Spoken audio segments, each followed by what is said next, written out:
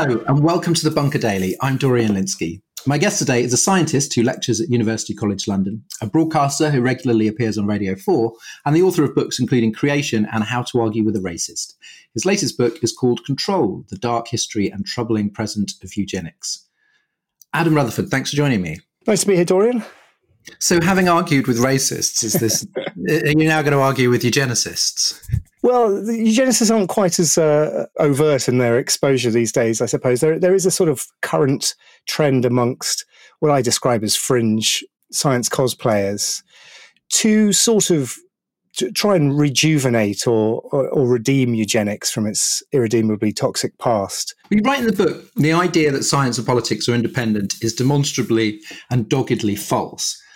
I mean, obviously that is especially true of genetics, but I mean, does that hold true across the board? Because I think in some areas people like to believe that they are. For example, whether that be advice on, pandemics or whatever, you want to believe that the scientists aren't being political. Yeah, I think it does. You're right to point out that it's definitely the case when it comes to the study of biology and specifically when it comes to humans. We do find it practically impossible to separate political decisions in science from the sort of amoral and apolitical nature of data as it should be. But that's the sort of the dream of the scientific revolution from the 16th, 17th century onwards. I suppose it is less true in astrophysics, but I have had these discussions with physicists where they say, well, what are you talking about? How can science be... Science is the opposite of political and the opposite of moral. And other astrophysicists chip in and say, yeah, but the reason you're studying this is because a grant was given to you because your application was more successful or better written than another one. So in that sense, I think it is impossible to extricate the science from politics, even though the noble aim is that it rises above that. We'll start with the first phase of eugenics, which is the first half of the book. Could you just briefly explain what the word means and who coined it? In the 19th century, Francis Galton is the person who comes up with it. He's Darwin's half-cousin, and he's rather enamoured with the work of Darwin, who had 10 years earlier published The Origin of Species, in which he describes how all organisms are mutable. They can change over time via this process of natural selection. First chapter of The Origin of Species is really about artificial selection to demonstrate that mutability. And Galton takes the view that now we have a science which shows how agricultural breeding actually works, the mechanisms of evolutionary change, and that this is something that society should adopt in order to improve the I'm using air quotes, the quality of the British stock. Now, it's an old idea. It becomes sciencified in the 19th century in the wake of Darwin and evolution. And Francis Galton is the sort of key driver of that. It's an eternal idea, as far as I can make out. In all societies, we've had attempts to control populations and control social structures and stratas via selective breeding. Plato talks about it very explicitly in books 5 and 6 of Republic, and all through the Western canon of classical literature, there are references to infanticide and selective breeding. But it really comes to pass in a scientific way as it's thought of in the 19th century, but really a pseudo-scientific way under the auspices of Galton in the wake of Darwin. His unpublished novel sounds like a real treat. Was that one of the highlights of your research? It's terrible. I mean, it is just terrible. It's a moment of sort of semi-levity in an otherwise pretty dark story, but towards the end of his life, 1910, I think it is, he dies in 1911, he writes a novel in which it's a sort of description of his now long-standing fantasy of a eugenically organized society, a utopia. It's called Can't Say Where, which is a society where couples are married off together based on their quality, their aesthetic judgments, on their ability to count and what they look like and how they perform, and others are shoveled off into sort of farming and agricultural scenarios. It's just not very good. I think that scientists should always go to extreme lengths to avoid the temptation to write a novel in which they expound their views. There are very few examples where scientists have been successful in that domain. It sort of catches, Galton is the kind of progenitor of this idea. And then, you show that it becomes quite startlingly popular, and particularly in America, to the extent that Hitler ended up being inspired by American eugenicists. What was it about the American psyche, the American political scene at that time that meant that it kind of took off there more than in the UK? Well, I think it did take off in the UK intellectually and had great popular appeal across the political spectrum from both socialists and conservatives, but we narrowly escaped it becoming legislation. Now, the ideas developed in parallel in Germany and the UK and America and other countries as well. But then it becomes sort of formalized via Galton in the UK, but then we don't implement it as legislation. Whereas, as the ideas are inspired by Galton in America, what with the sort of Galton equivalent, a chap called Charles Davenport, who meets Galton in the 1890s, is inspired, takes his ideas back to America. Now, in all three countries and others, you've got similar but different sort of political and social landscapes into which eugenics flourishes. And in the UK, it's much more class-based than racially based, but in America, with new waves of immigration into Ellis Island and new development of things like the application of the IQ tests to assess notions of intellectual ability, it really beds down very successfully. And by 1907, you get the first eugenics legislation in the state of Indiana. And then over the next few decades, that number goes up to 31 states. So they have a developed eugenics policy in the majority of the states, including California being the most vigorous, the most robust adopter, which is always a bit surprising, given how we think of California as being such a liberal state. But because of the success of the legislation and the success of the eugenics programs in America, the German development of eugenics, which also begins in the 1890s, develops through the Weimar Republic years, and then becomes adopted into the policies of the Third Reich from 1933 onwards in a deranged way. They look to the Americas, they look to the legislation and the scientific inspiration of the American eugenicists for direct, not only inspiration, but also funding. So the Rockefeller Foundation funds eugenics research institutes in Germany all the way up to 1938. So, past the point where we know that Hitler's a baddie. A piece of legislation written in 1920 by a chap called Harry Laughlin to normalize what was becoming ad hoc eugenics legislations in multiple states. He wrote a sort of boilerplate eugenics legislation for other states to adopt.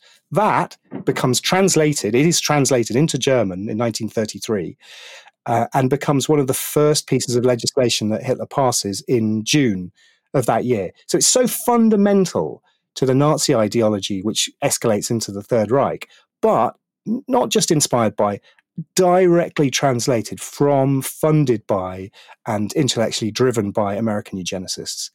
Well, for obvious reasons, we do tend to associate eugenics with the far right, with racism. But, it attracted not just sort of socialists and progressives, but even, and this was a real surprise to me, Black members of the NAACP. How should we assess those sort of people's sort of motives? Now, I mean, we know where eugenics led. They didn't. You could say, well, they should have had a little bit of foresight. But what explains the fact that it appealed to people who weren't racist, who weren't on the right?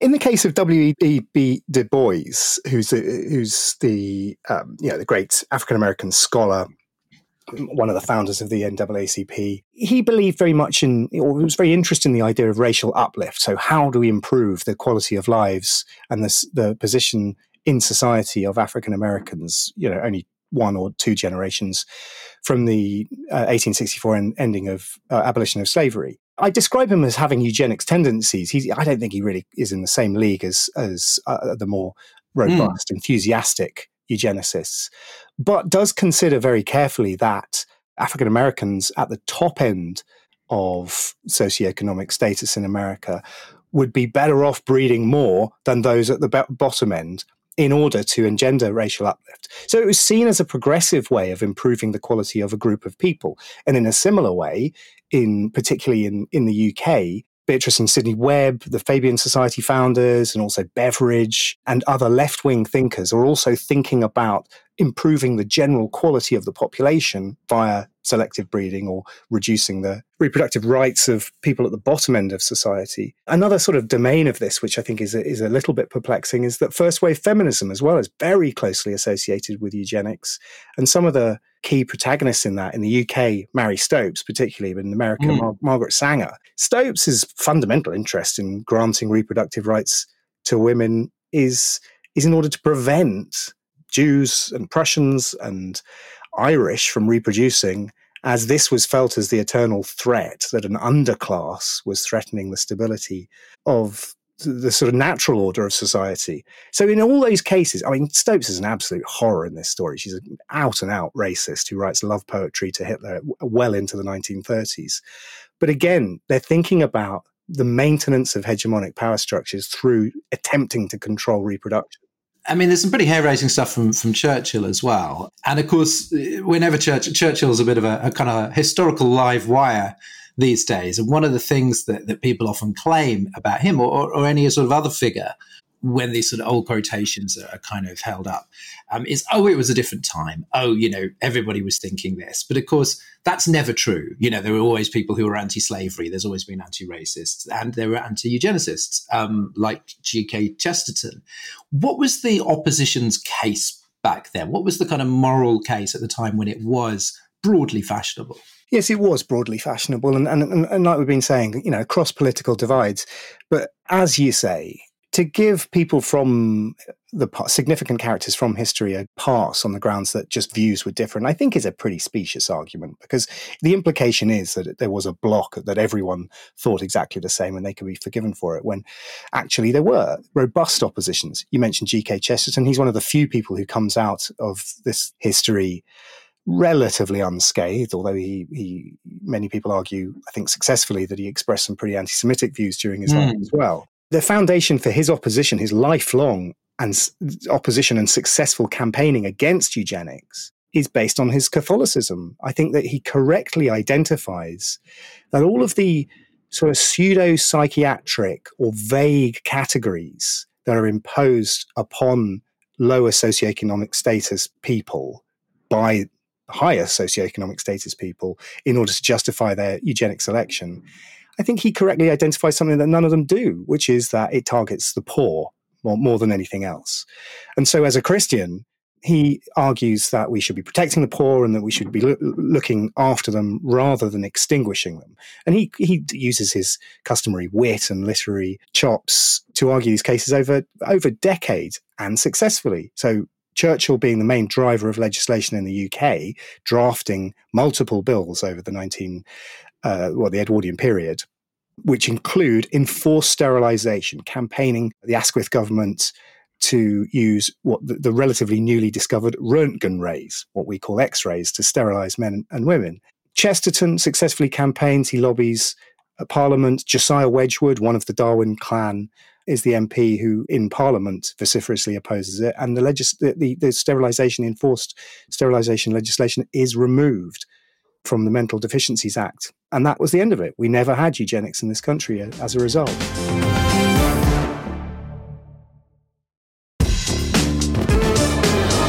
Well, one of the themes that sort of comes out, I suppose, a kind of really strong subtext in the book is about the complexity of certain scientists' legacies. You know, there are things in here, like you said, family planning.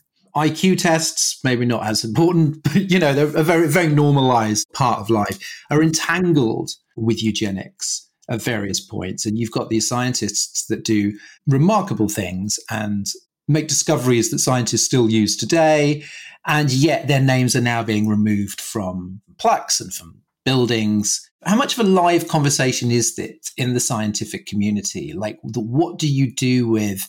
Because it's not the same, I think, as a problematic artist even, because essentially the world could live without even it could live without Michael Jackson records. We couldn't live so well without some of the discoveries of these people that were also guilty of these rather sort of heinous beliefs. I mean, is this something that science is being sort of slow to wrestle with?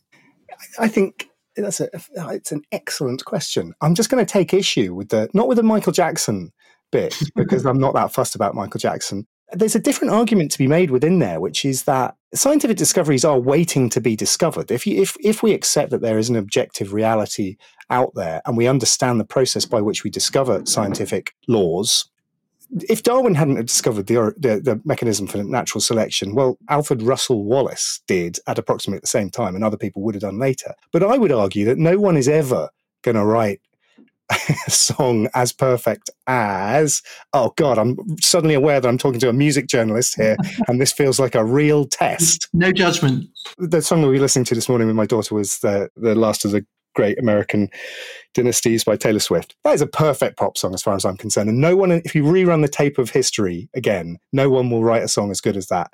Whereas the science will be discovered again and again and again. We will rerun the tape, and whether it's Darwin or Wallace or Fisher or Galton, those ideas will resurface inevitably, because they are descriptions of objective reality.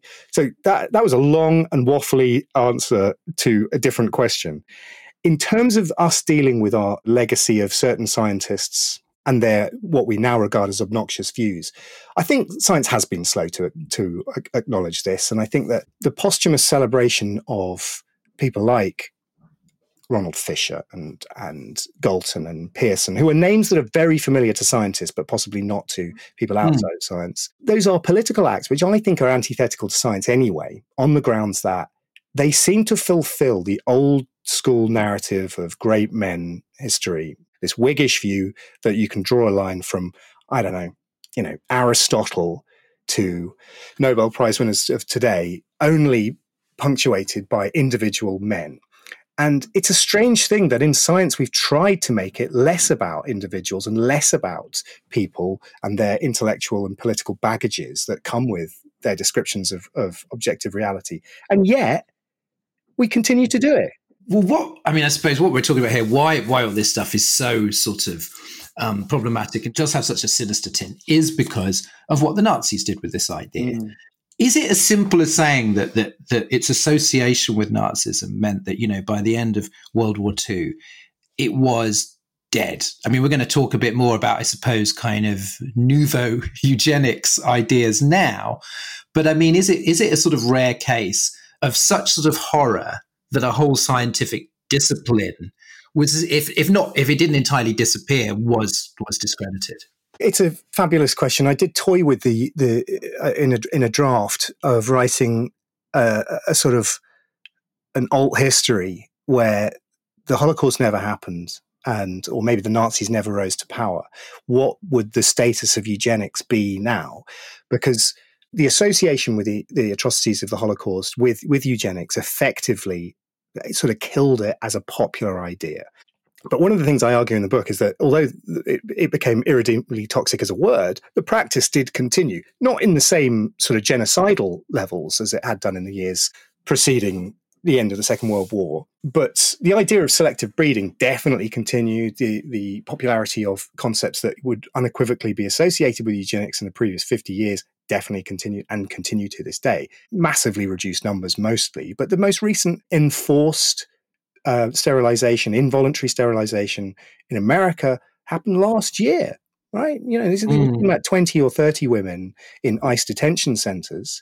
There's ongoing class actions in Canada, in Saskatchewan, that targeted over the last 10 years, mostly First Nations women. And then in places like India and China, where sex-selective abortion happens, and allegations of sterilization of the Uyghur people in China. And the fact that 40% of women of a reproductive age in India are semi-permanently or permanently sterilized, it's the most popular form of contraception. These are they eugenics? I'm not sure, right? But they are definitely actions which would have been of great interest to the enthusiastic eugenicists of the early 20th century. You do write about a lot of the sort of science now, and obviously how kind of how gene science has evolved, and you talk about Dominic Cummings' interest in this figure Stephen Hsu, and Toby Young getting into trouble over attending a kind of new eugenics conference. I'm not sure, it was not called the New Eugenics Conference, but I mean, I suppose this is where people who have been just sort of following the news would have been aware that something was bubbling up. Like, how would you define that in terms of its sort of scale and the ideas underpinning it? I mean, Dominic Cummings is not a scientist, we should say. What is this trend? Where's it coming from? Well, I think that it's a manifestation of something which has happened in science for as long as science has existed in Western culture and in its current manifestation. So for several hundred years now, it's the thing that happens at the birth of scientific racism in the 17th and 18th century. It's the thing that happens at the birth of eugenics in the 19th century. And what it is people using new or immature or underdeveloped or even misrepresented scientific ideas in order to prop up their pre-existing political ideologies.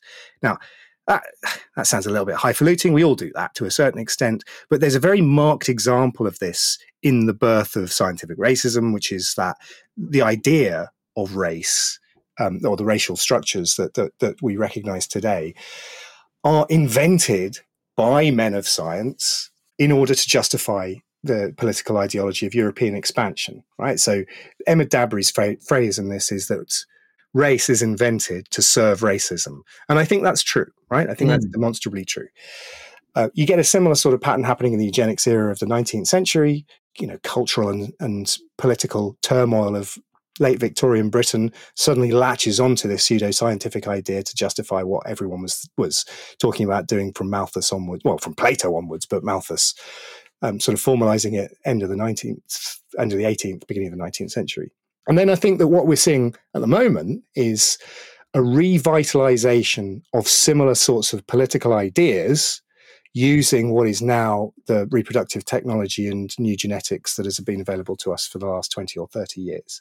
So while you say Dominic Cummings, who I'm not politically aligned with at all, is not a scientist, that is most certainly true. I say in the book that I think he's made a decent fist of trying to understand some pretty intense genetics, some stuff that, we don't teach at University College London until they're in their second or third years. But I think that the difference is that if you only engage in these sorts of difficult science, technical, jargon-filled, data-filled science, to the point where your political preconceptions or ideologies are reinforced, then you're not doing science at all. What you're doing is you're using it to scaffold your political views. So those guys tinkering around the edges saying, well, why can't we do this? If this technology is available to us, then we should be pursuing it. That is where I think we fall into terrible traps, which are fundamentally no different from the birth of eugenics 100 years ago. There's a Darwinian quote from The Descent of Man, which I think really just captures it perfectly, which is that ignorance begets confidence far more readily than does knowledge. And that just feels like a mantra which is as true in 1871 as it is today. And I suppose maybe the biggest question for me reading this was that you show that sort of eugenics then failed on both a moral level and a scientific level, that what was done was not just repulsive, it didn't work. But then that makes me wonder, if the science were incredibly precise and reliable, does that change the morality of it at all? Is there ever, and I'm not talking here about the kind of the really grim mass sterilizations and the real horrors there, but is there potentially a benign form of eugenics, or is the whole concept, no matter how advanced the science becomes, just discreditable, that there is something wrong with it? That's another excellent question, and a complex one to try and address.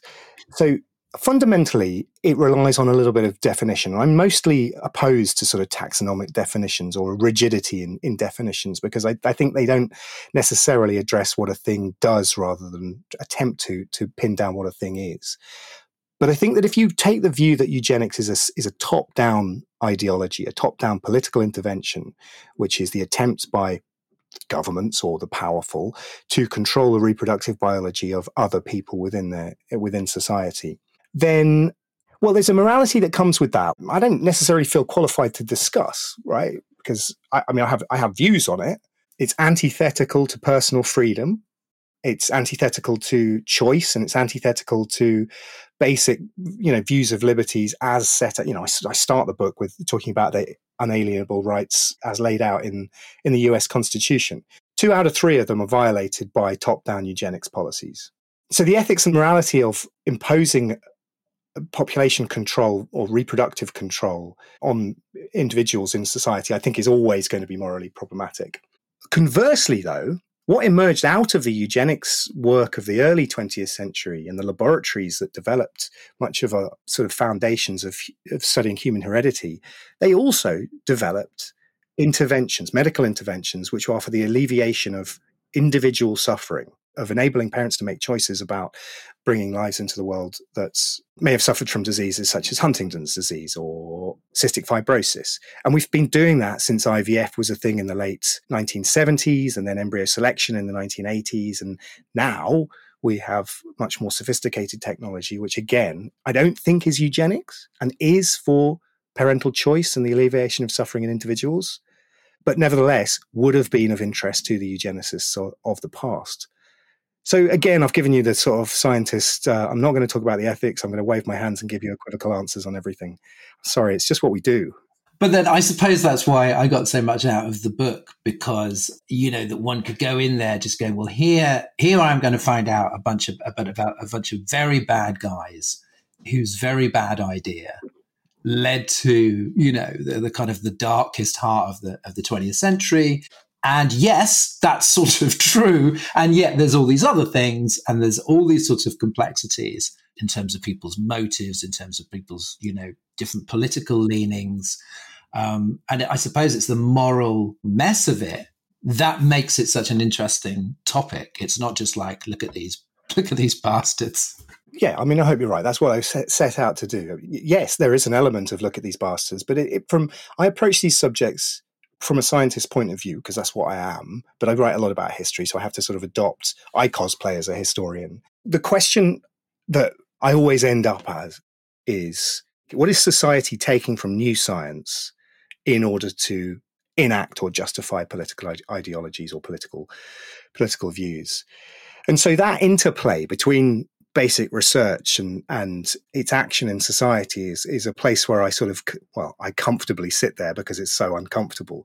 But that's where the discussion needs to be. And I think that there's a couple of things going on there. Well, one of which is that I think that scientists need to know their own history better than they do. One of my history advisors, Peter Frankopan, reminds me constantly that scientists often make bad historians because they don't apply the same scrutiny to historical evidence that they do to their scientific evidence. And I think that's true. There's a slightly dismissive tone amongst some scientists, my colleagues included, about understanding history, which is that it's somehow easier than understanding genomic data. And I don't think that is true at all. That interplay between what we do in isolated labs, which is for the pursuit of knowledge or sometimes for the transfer of that knowledge to help humanity, how that sits in the rest of society in the broader context of history is where I think these ideas are both interesting and deeply problematic, which is, brings us full circle. This is where you started asking me about the politics and science being inseparable. And I think that they just are. I think that scientists need to lead these conversations, or at least try and inculcate an uncertainty about what we do know. And therefore, this is where we need to put the brakes on, or this is where the conversation needs to not happen in our coffee rooms in genetics labs, but at a societal level. And so part of my work is trying to sort of foment those discussions. Oh, well, Adam Rutherford, thank you so much for joining me. My pleasure, and sorry about the Taylor Swift reference. That's all right. Control is out now, published by Weidenfeld and Nicholson. And thank you for listening. If you enjoyed our conversation, please help spread the word by telling a friend or giving us a 5-star rating on iTunes. You could also consider backing The Bunker on Patreon. Take care and see you soon.